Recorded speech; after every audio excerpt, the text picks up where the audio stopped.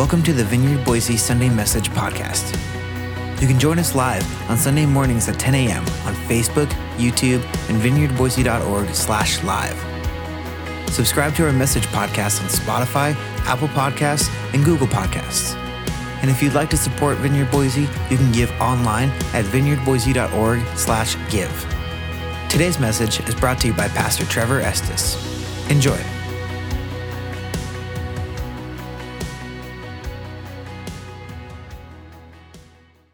Good to see you guys. Happy May. By the way, Brent is not omnipresent. When he said he's serving in children's ministry, that's after he did the announcements. He wasn't doing that same time.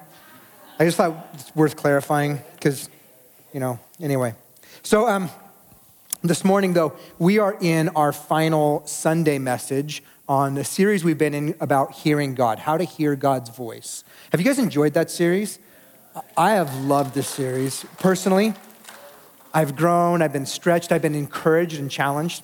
Today's our final Sunday. We'll still be in it this week in our daily devotions. And if you're part of a small group or any sort of discussion group that's going through this book as well, you'll still be in this. But today, we're talking about ways that we're trying to pay attention to God's presence and God's voice outside of the places where we might expect to find him. So in other words, there's recognized places where we expect to encounter God's voice or God's presence when we gather like this on a Sunday morning or when we gather for a church type of group or discussion, when we sit down to read the Bible or when we sit down to pray. Those are times when we expect to hear God's voice, and we do.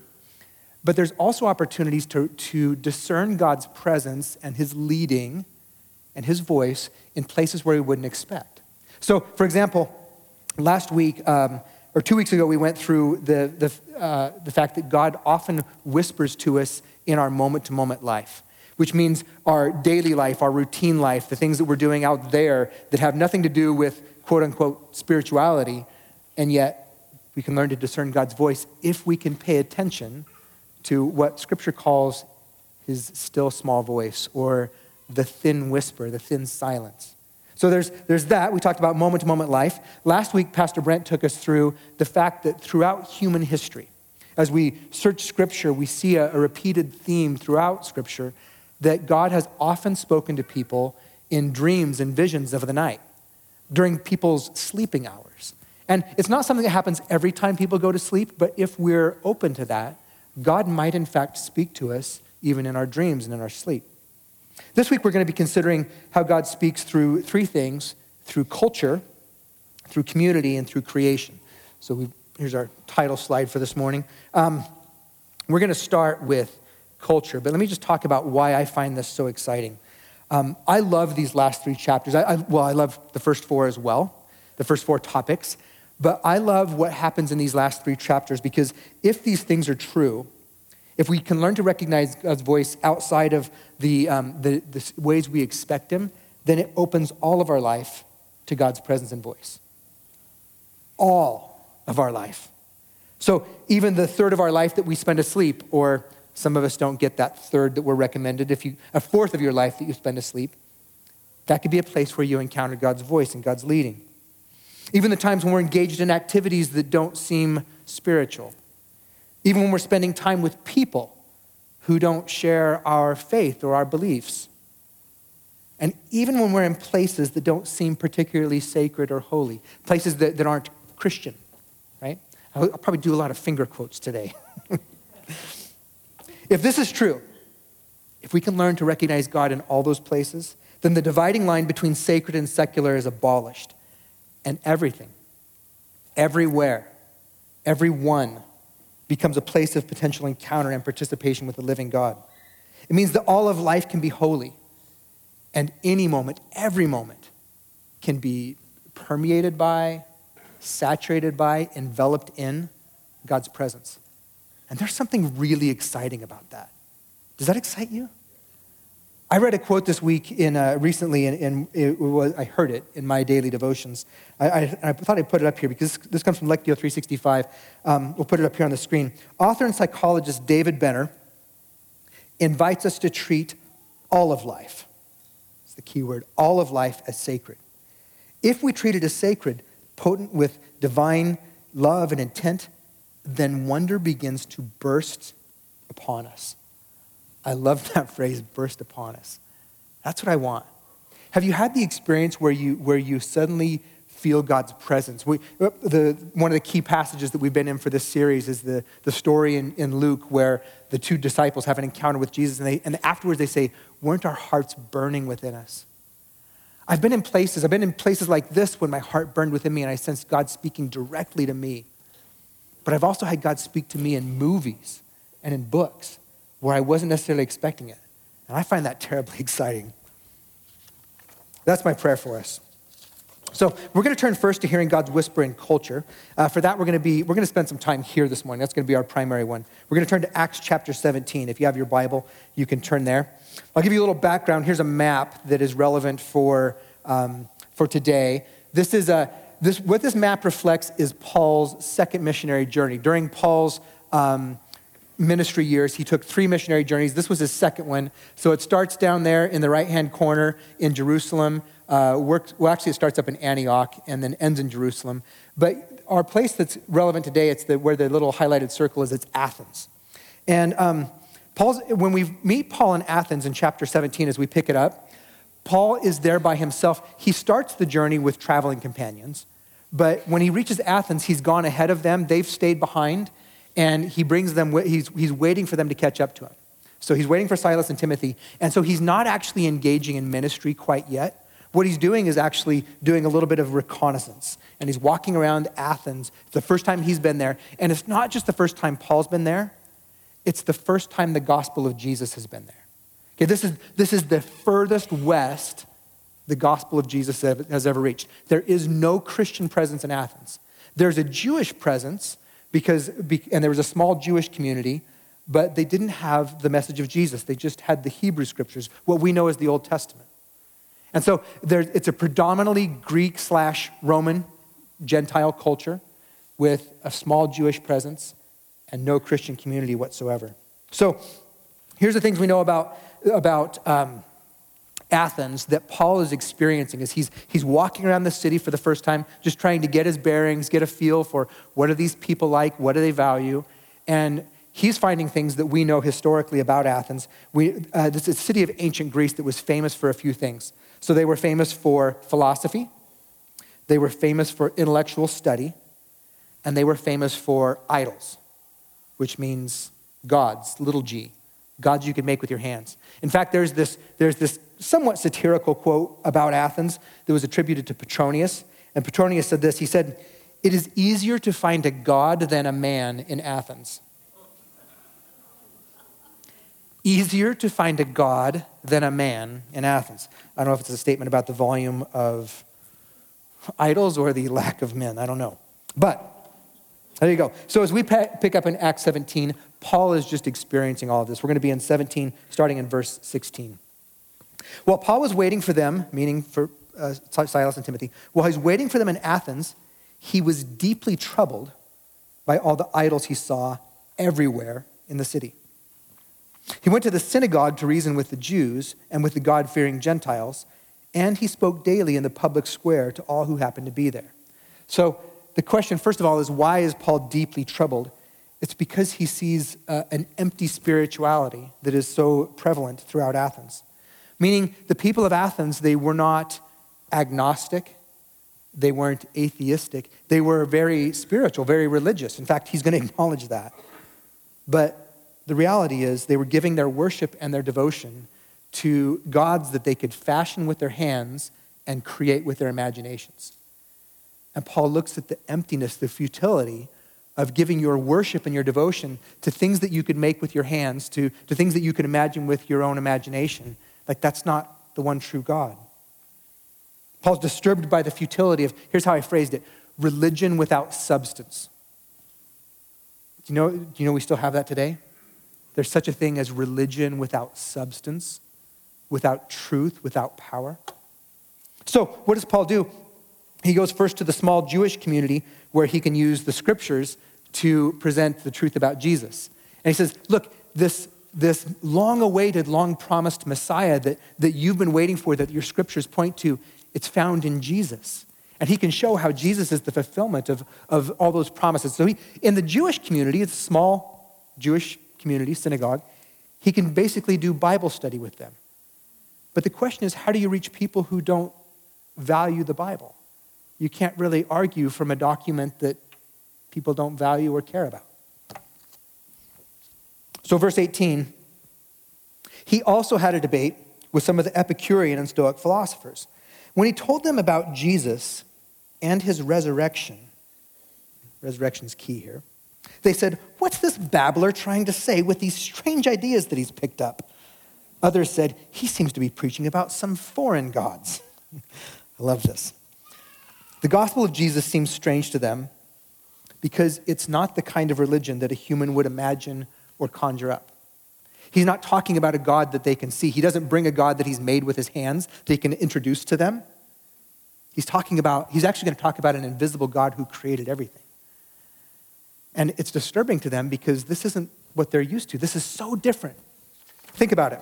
The gospel of Jesus is, first and foremost, it's about God entering into his creation as a very vulnerable baby, born in a somewhat scandalous situation, in an inconspicuous, impoverished, and obscure corner of the empire.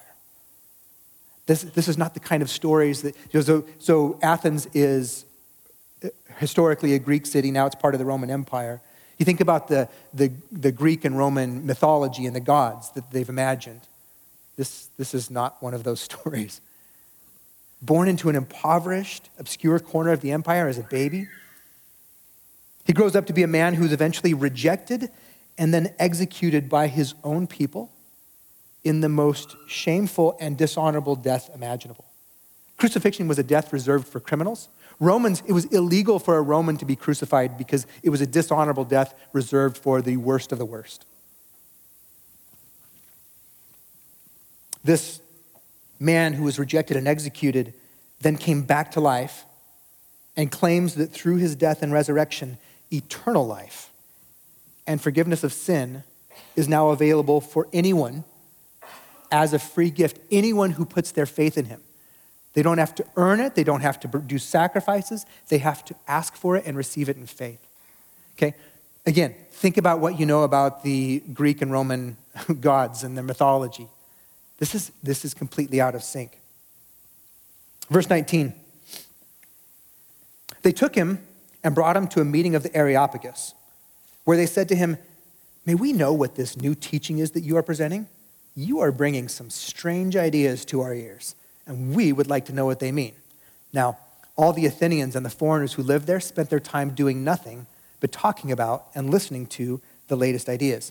The Areopagus that's introduced here, think of it like the city council of Athens. And they were responsible for not just civic matters, legal matters of the city, but also for spiritual matters, for the philosophy that was entertained there. So they're cautiously curious about this new religion from the East. Think about this. When this reaches Athens, it's an Eastern religion, and they go, "We don't know what to do with this. This is not like anything we've heard before." Not what they're familiar with, but they're curious. Verse 22. So Paul, standing before the council, addressed them as follows: "Men of Athens, I notice that you are very religious in every way. For as I was walking along, I saw your many shrines, and one of your altars had this inscription on it, 'To an unknown God.' This God, whom you worship without knowing, is the one I'm telling you about." Here we find out that Paul, while he was doing these scouting walks, these reconnaissance, he was taking in the city, and much of what he saw deeply disturbed him in his spirit because he saw the emptiness of it and the futility for these people that were believing this. So he's bothered for them, not by them. He's bothered for them. And so, but he saw something that didn't bother him. He saw something that contained a whisper about the one true God. Now, if Paul was just paying attention to the noise of all the idols and everything, was just paying attention to everything that was bothering him and agitating him, he might have missed this. But somehow, he was dialed into the still small voice of God, and he saw something that captured his attention. He saw something that was engraved to the unknown God. Historians tell us the background of this. At some previous time in Athens history, there had been a devastating plague, I believe, that came across the city. And the people tried to avert the plague and were powerless. And so they began appealing to their gods to intervene for them. And so they were offering sacrifices to all their gods, and nothing seemed to avert their plague. So one shepherd had this idea, and he brought some sheep to a hill, a prominent place in Athens called Mars Hill, and released sheep on the hill, and then watched for where they would travel. And when one of the sheep stopped, he went there and built an altar right there, sacrificed that sheep in that spot, and the plague stopped. And they said, wow, there's a powerful God. We don't know who this is, but there is a powerful God that just intervened for us. And so from that point forward, they began worshiping the unknown God. Paul shows up and he says, this unknown God that you've been worshiping, I'm here to tell you about them. Paul's heard a whisper about the unknown God. He wants to turn up the volume to 11, right? It's interesting. Now read this. Listen to the tone of this once more. Let's go back to verse 22 again. Paul, standing before the council, addressed them as follows. Men of Athens, I noticed that you are very religious in every way. For as I was walking along, I saw your many shrines, and one of the altars had this inscription on it, to an unknown God. This God, whom you worship without knowing, is the one I'm telling you about. Here's what I find interesting. And I think about this, like how would we respond today? How do we as Christians sometimes respond to other religions, things that we might perceive as empty religions, like that might even revoke some of the same response as what Paul initially experienced as he walked around Athens. But what Paul doesn't do, he doesn't ridicule them. He doesn't mock them. He doesn't become antagonistic. And here's why. Because he's not trying to win a debate. He's trying to win people to the kingdom. And do you know of anybody who has ever won to the kingdom by mockery and criticism? So what he does, he finds some common ground. He finds something that they believe in that he can use as a starting point and say, I want to talk to you about this. He tells them about the unknown God that they've left room for. Verse 24. He is the God who made the world and everything in it. He's the creator. Since he is the Lord of heaven and earth, he does not live in man-made temples, and human hands can't serve his needs, for he has no needs. He himself gives life and breath to everything, and he satisfies every need. From one man he created all the nations throughout the whole earth. He decided beforehand where they should rise and fall, and he determined their boundaries. Verse 27, his purpose was that for the nations to seek after God and perhaps feel their way toward him and find him, though he's not far from any one of us. For in him we live and move and have our being. As even some of your own poets have said, for we are indeed his offspring. Paul does something here that is really unusual. It's very unusual for him. Because normally we see Paul do what he did in this passage. He always goes to the Jewish community first in a new city, and he begins arguing from Scripture.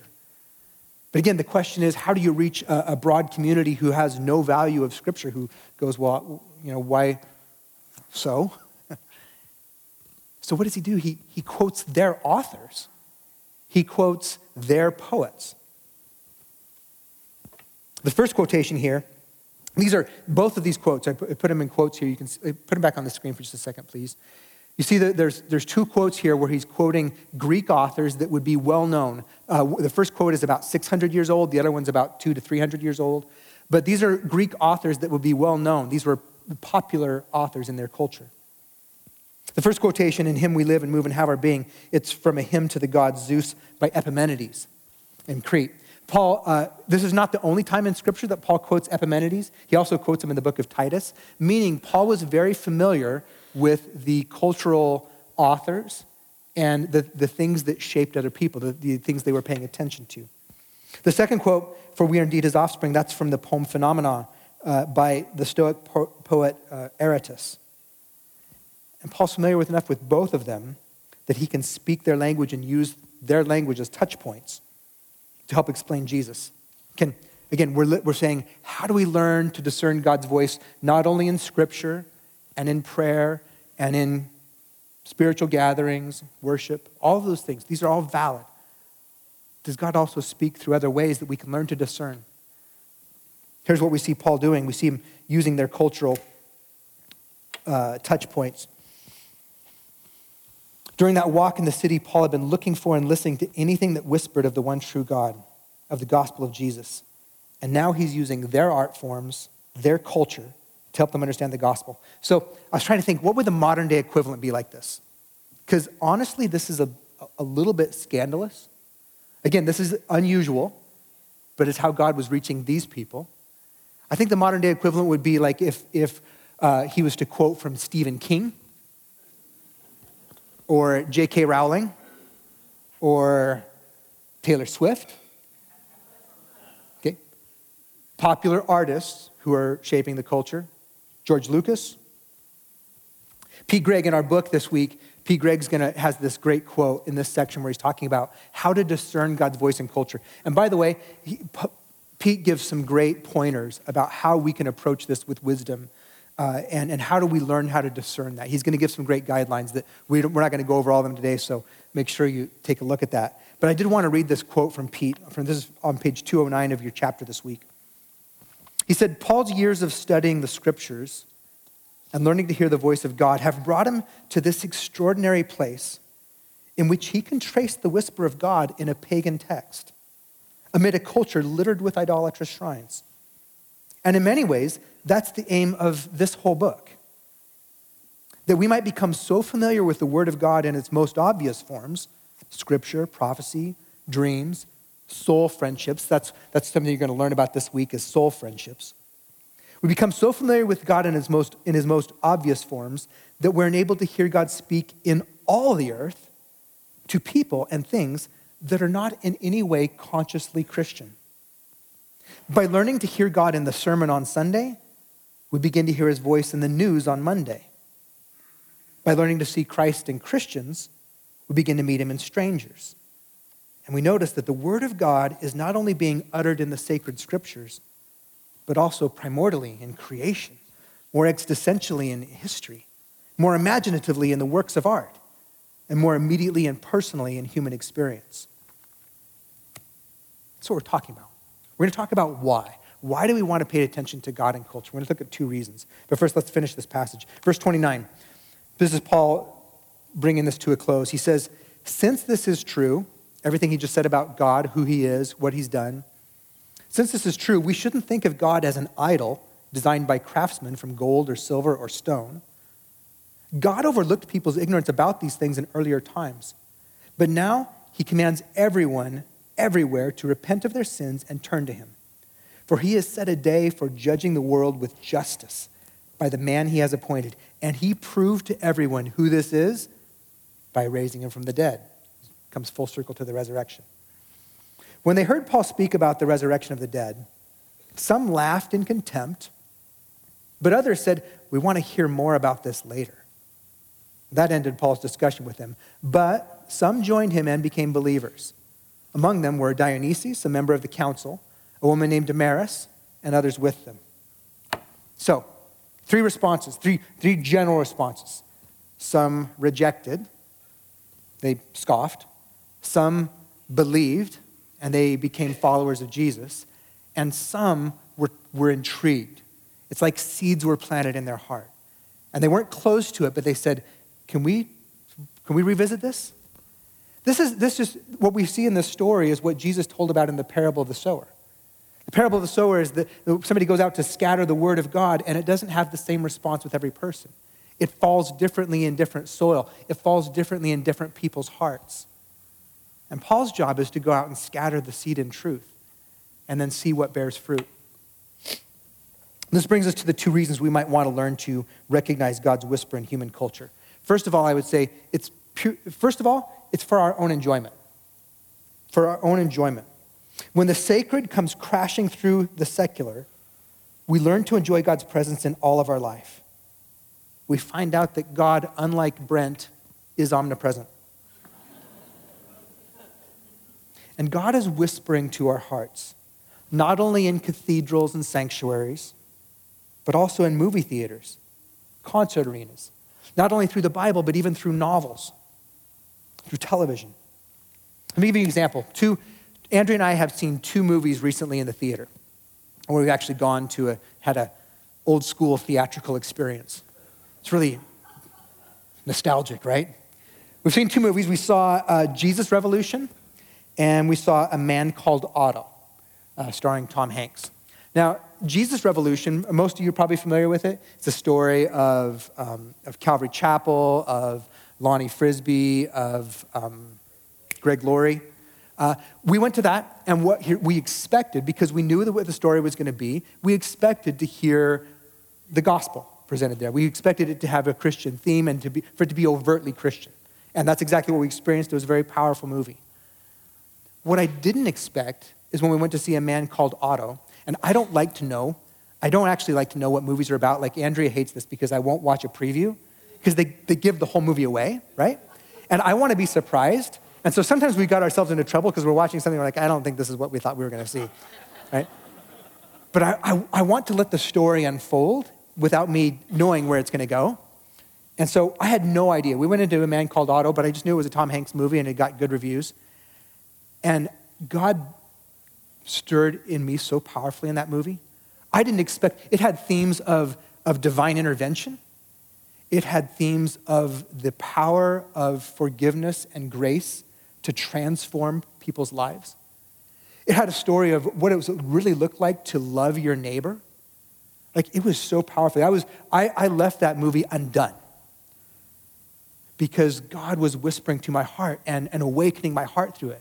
I left there encouraged and exhorted to good works because of a Tom Hanks movie. Again, one was overtly telling about Jesus. One had the whispers of the gospel permeating it. Okay, so that's one reason we want to learn to recognize God's voice in culture, because it's for our own enjoyment. We get to enjoy God everywhere, not just in the sacred places.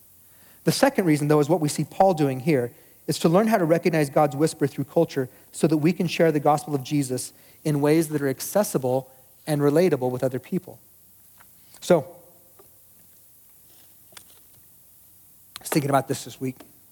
When I was hired on as a youth pastor, I started here in 1999, January of 99 as a youth pastor.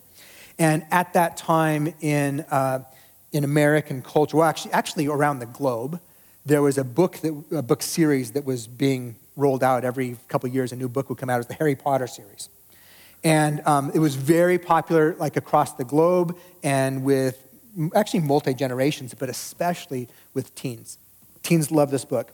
And so, but there was a lot of Christian parents who were wrestling with whether it was good for their kids to read this book or whether it was potentially harmful spiritually. Did it present a spiritual worldview that was harmful to their kids, or was it a chance for discussing it?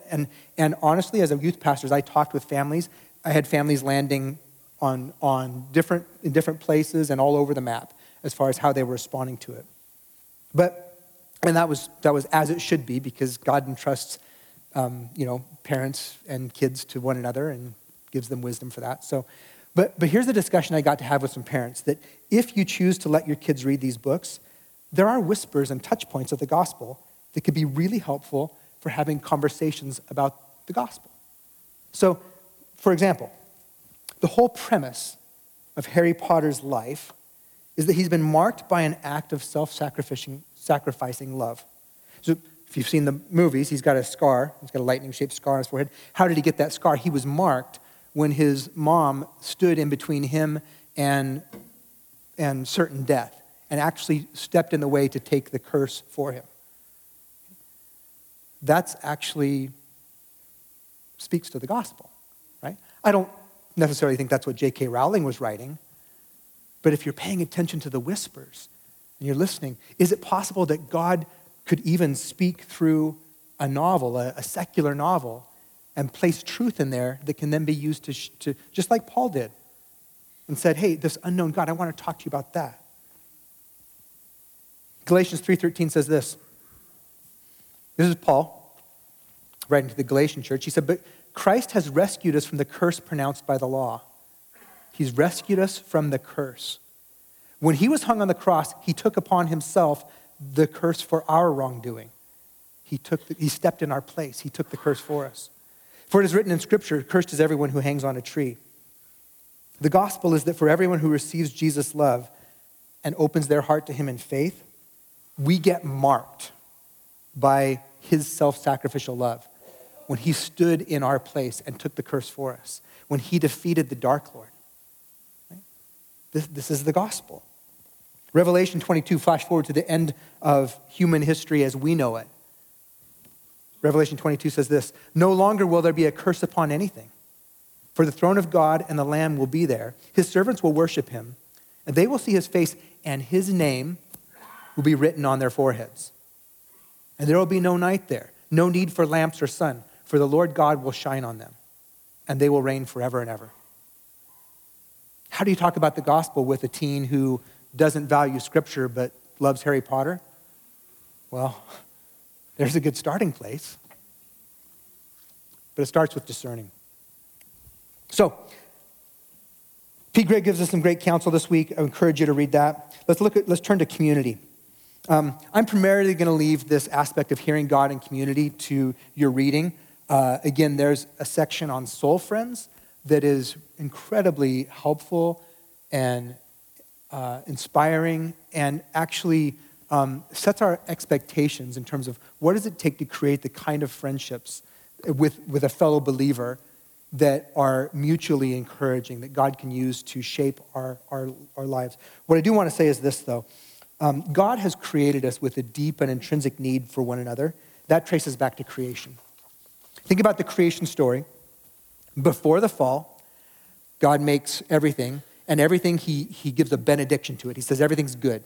He makes whales, and he's like, that's good. He makes trees, that's good. Dogs, good. Cats, well, he didn't risk cats. Everything's good. He makes man, and he says it's very good, but then he says what theologians call the first malediction, and it's before the fall. He says this, he says, it's not good for man to be alone.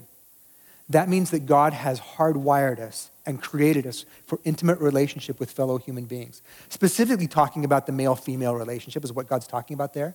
But the same God who said it's not good for a man to be alone would say it's not good for a Christian to be alone. God speaks to us through human community. There's things that God wants to say to you or through you that only happens in relationship with other believers. There's things that God wants to set you free from. There's things that God wants to heal you from. There's ways that God wants to use you for other people that only happen in Christian community.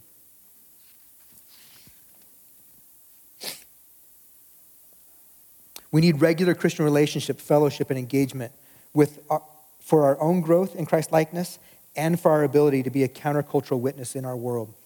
Hebrews says it this way, Hebrews 10, let us hold tightly without wavering to the hope we affirm. For God can be trusted to keep his promise. Let us think of ways to motivate one another.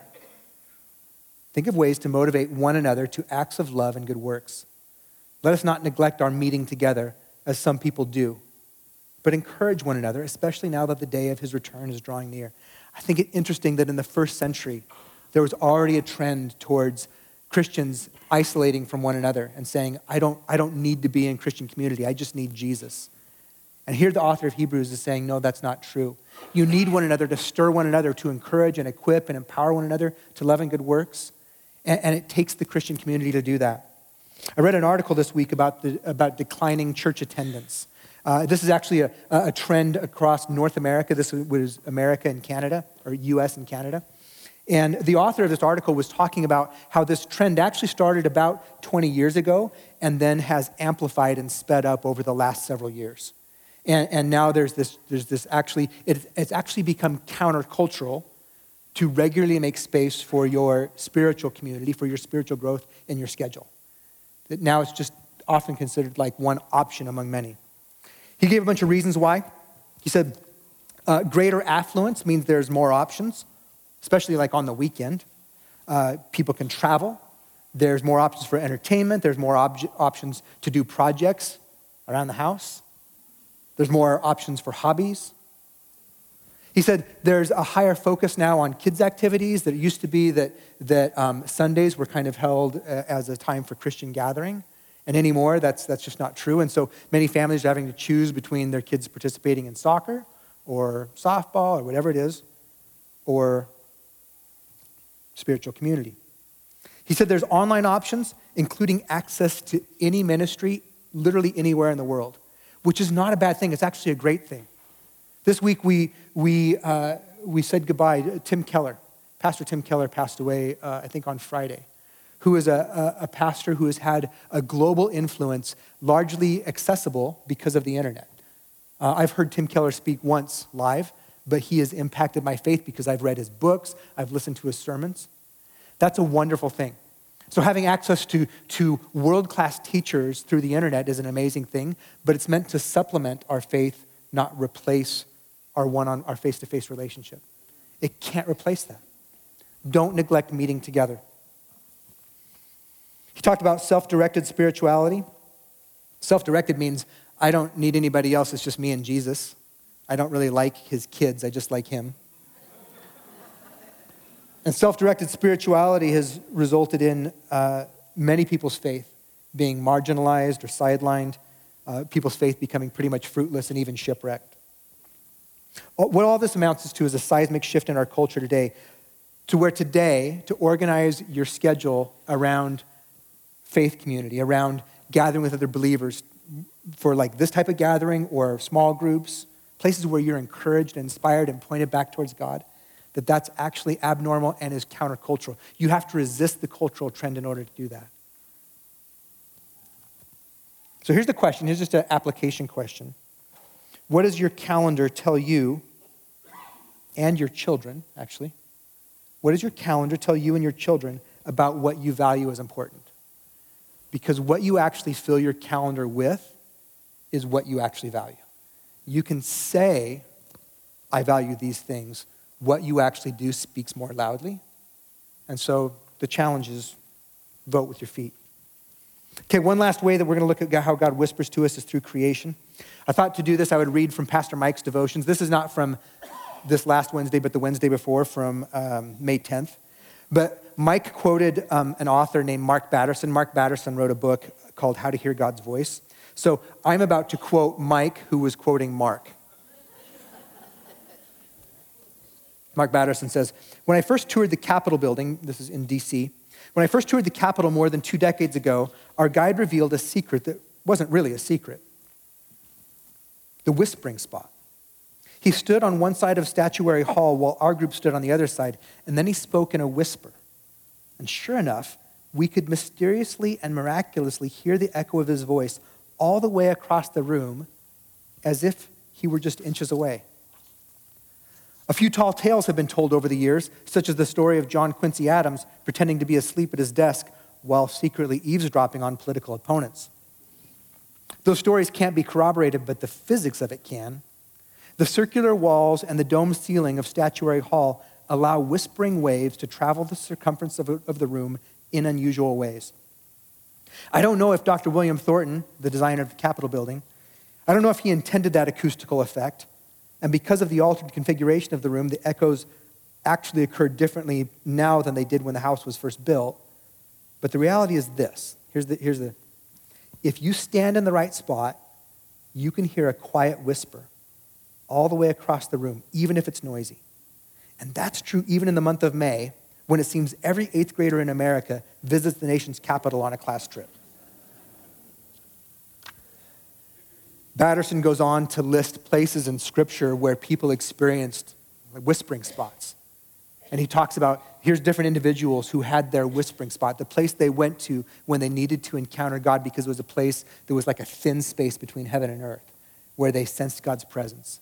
And what I'd like to close with today is I encourage you, again, to read your book because he unpacks this more than I can today. But when I want to talk about how God whispers to us in creation, Paul says this in Romans. He talks about Christians and non-Christians alike being able to, maybe I didn't. Did I put this in? I did not put this in. I'll read it to you. Romans 1:20. For ever since the world was made, people have seen the earth and sky. Through everything God made, they can clearly see his invisible qualities, his eternal power, and his divine nature. And so there's no excuse for not knowing God. Paul says to Christians and non-Christians alike, there's something about creation that witnesses to God's presence, God's voice, God's nature.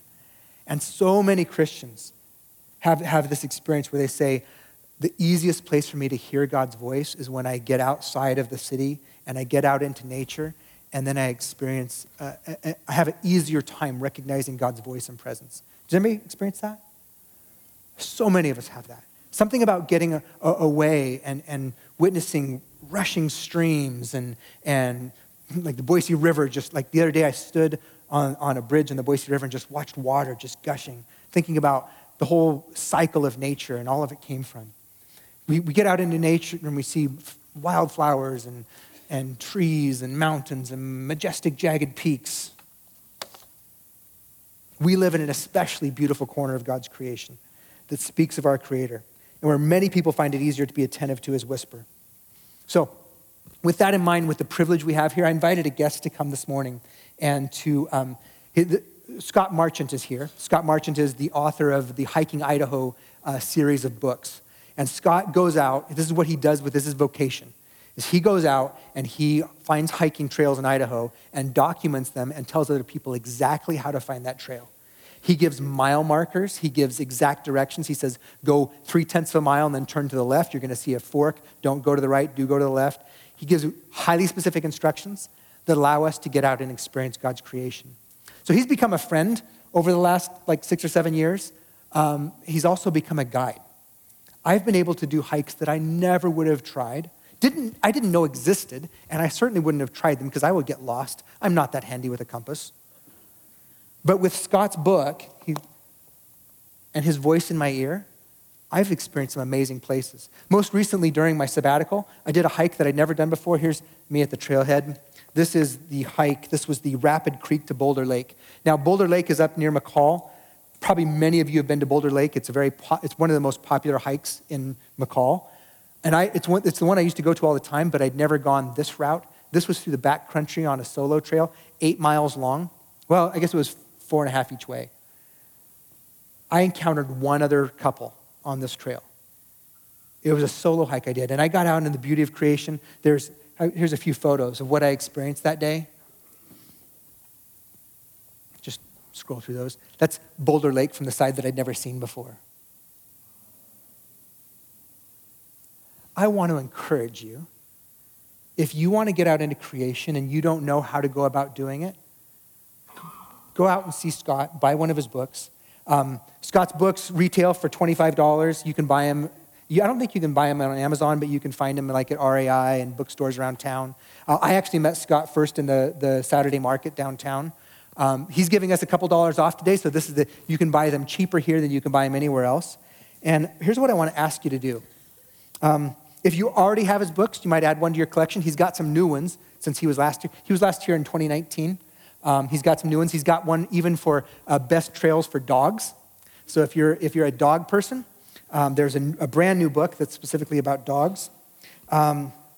If you don't have any, you might start with, there's one that's the best easy hikes in Boise. So that one's accessible from a time perspective. It doesn't require much of a time commitment. And it's also accessible for families with smaller children. And I think these books would make an incredible Father's Day gift. If you want to equip a father to get out in creation with his children and create memories, then this might be a great Father's Day gift. The last thing I want to ask you to do is, we're going to put up a voucher here. There's going to be people in this room today. If you're joining online, then you're going to have to go find the books at, I think we might stock some in our bookstore, but you can go to REI or whatever. If you're here on campus today, I'd like to invite you to consider this. If you go out to buy a book and you can afford to, would you consider buying an extra book and filling out this voucher and leaving it for somebody else to pick up. There's going to be people here who can't afford that.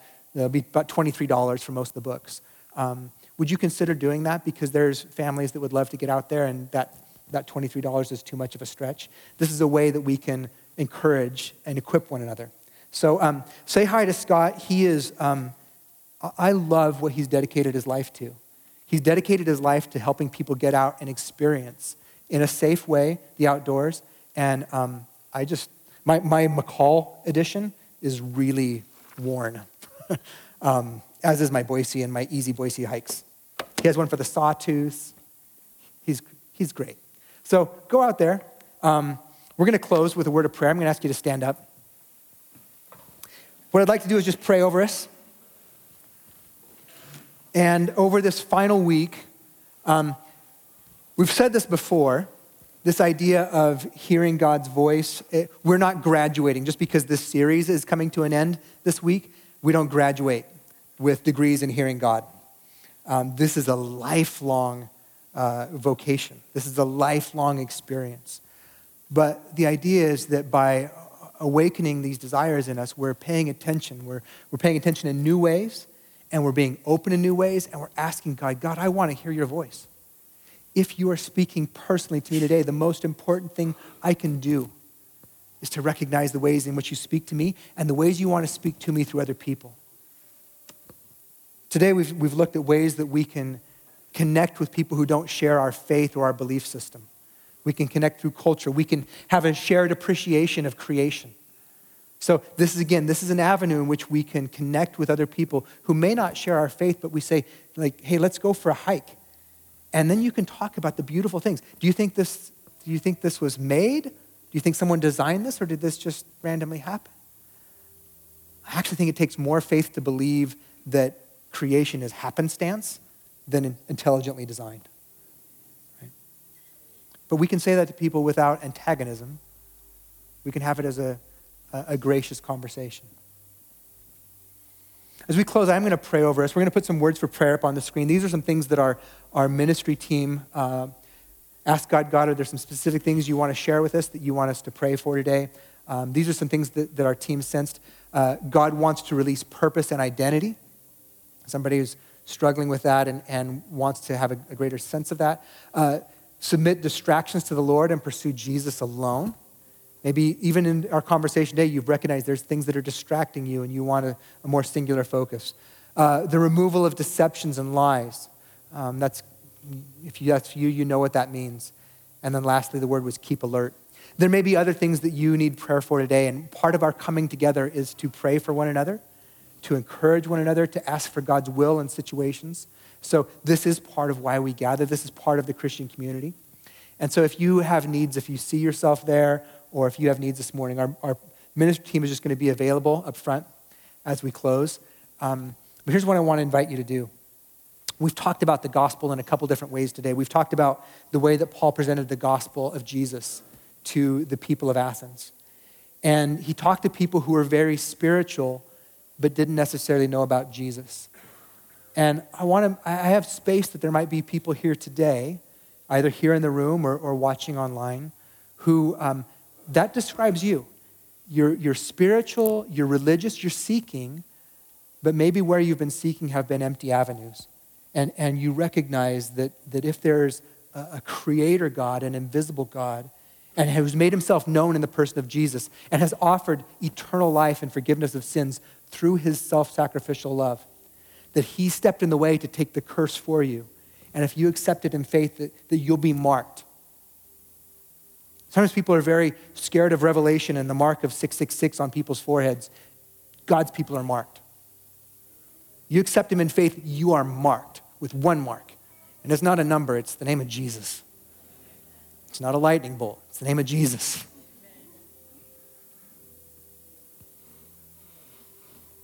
So I just want to give an opportunity. If you have never personally responded to Jesus, that you've been spiritual, you've been seeking, but today there's a stirring in you to say, I think I want to surrender to Jesus. I just want to give you the opportunity to do that right where you are. And I'm just going to ask you to raise your hand. And then I'll pray specifically over you as we pray together as we close. And our greeters and ushers, they have a packet they're going to bring to you. But I just want to invite you, if that's you right now, would you just raise your hand right where you are? You've got a hand right here. Welcome. Jesus loves you. What's your name? Cameron? Jesus knows you by name, Cameron. He didn't have to ask. I did.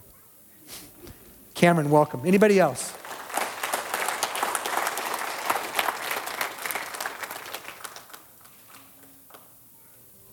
We have a hand over here.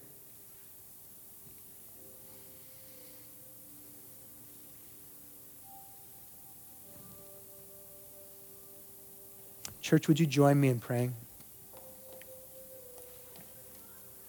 Hey, Mick. What's her name? Cheryl? Okay. Lord Jesus, we thank you for Cameron and for Cheryl. Today, that we welcome them as brothers and sisters into your family. We thank you for what you did, that you did step in the way of certain death. You defeated the dark, Lord, and you took the curse on our behalf. And today, your name is written on our foreheads, that we are marked by what you've done. We are saved by what you did, not by what we do. So Holy Spirit, we invite you now for Cameron and for Cheryl, for them to be born again. Holy Spirit, would you be poured out upon them, in them, make your home in them, be enthroned in them. And God, today, we welcome them into eternal life with you. We welcome them into forgiveness and grace. And we pledge to be a spiritual community that we can walk together, that we can keep growing together in who you've made us to be. Father, I thank you for this series. I thank you for what you've been awakening in us and how you've been expanding our expectations to hear your voice and see you in places where we didn't expect. Would you continue to breathe upon this series as we read, as we discuss, as we practice, as we open ourselves? Would you breathe upon us? Would you reveal yourself? And God, would you keep us in this school of learning to hear your voice for all our days? We welcome your voice, your presence. We welcome your hand and your heart. We say we love you and we trust you. In Jesus' name, amen. All right, church. We have opportunity for prayer. If you'd like prayer, you can come on up. And other than that, go make the invisible God visible. Books are out there. Meet and greets out there. Renovations out at the youth garage.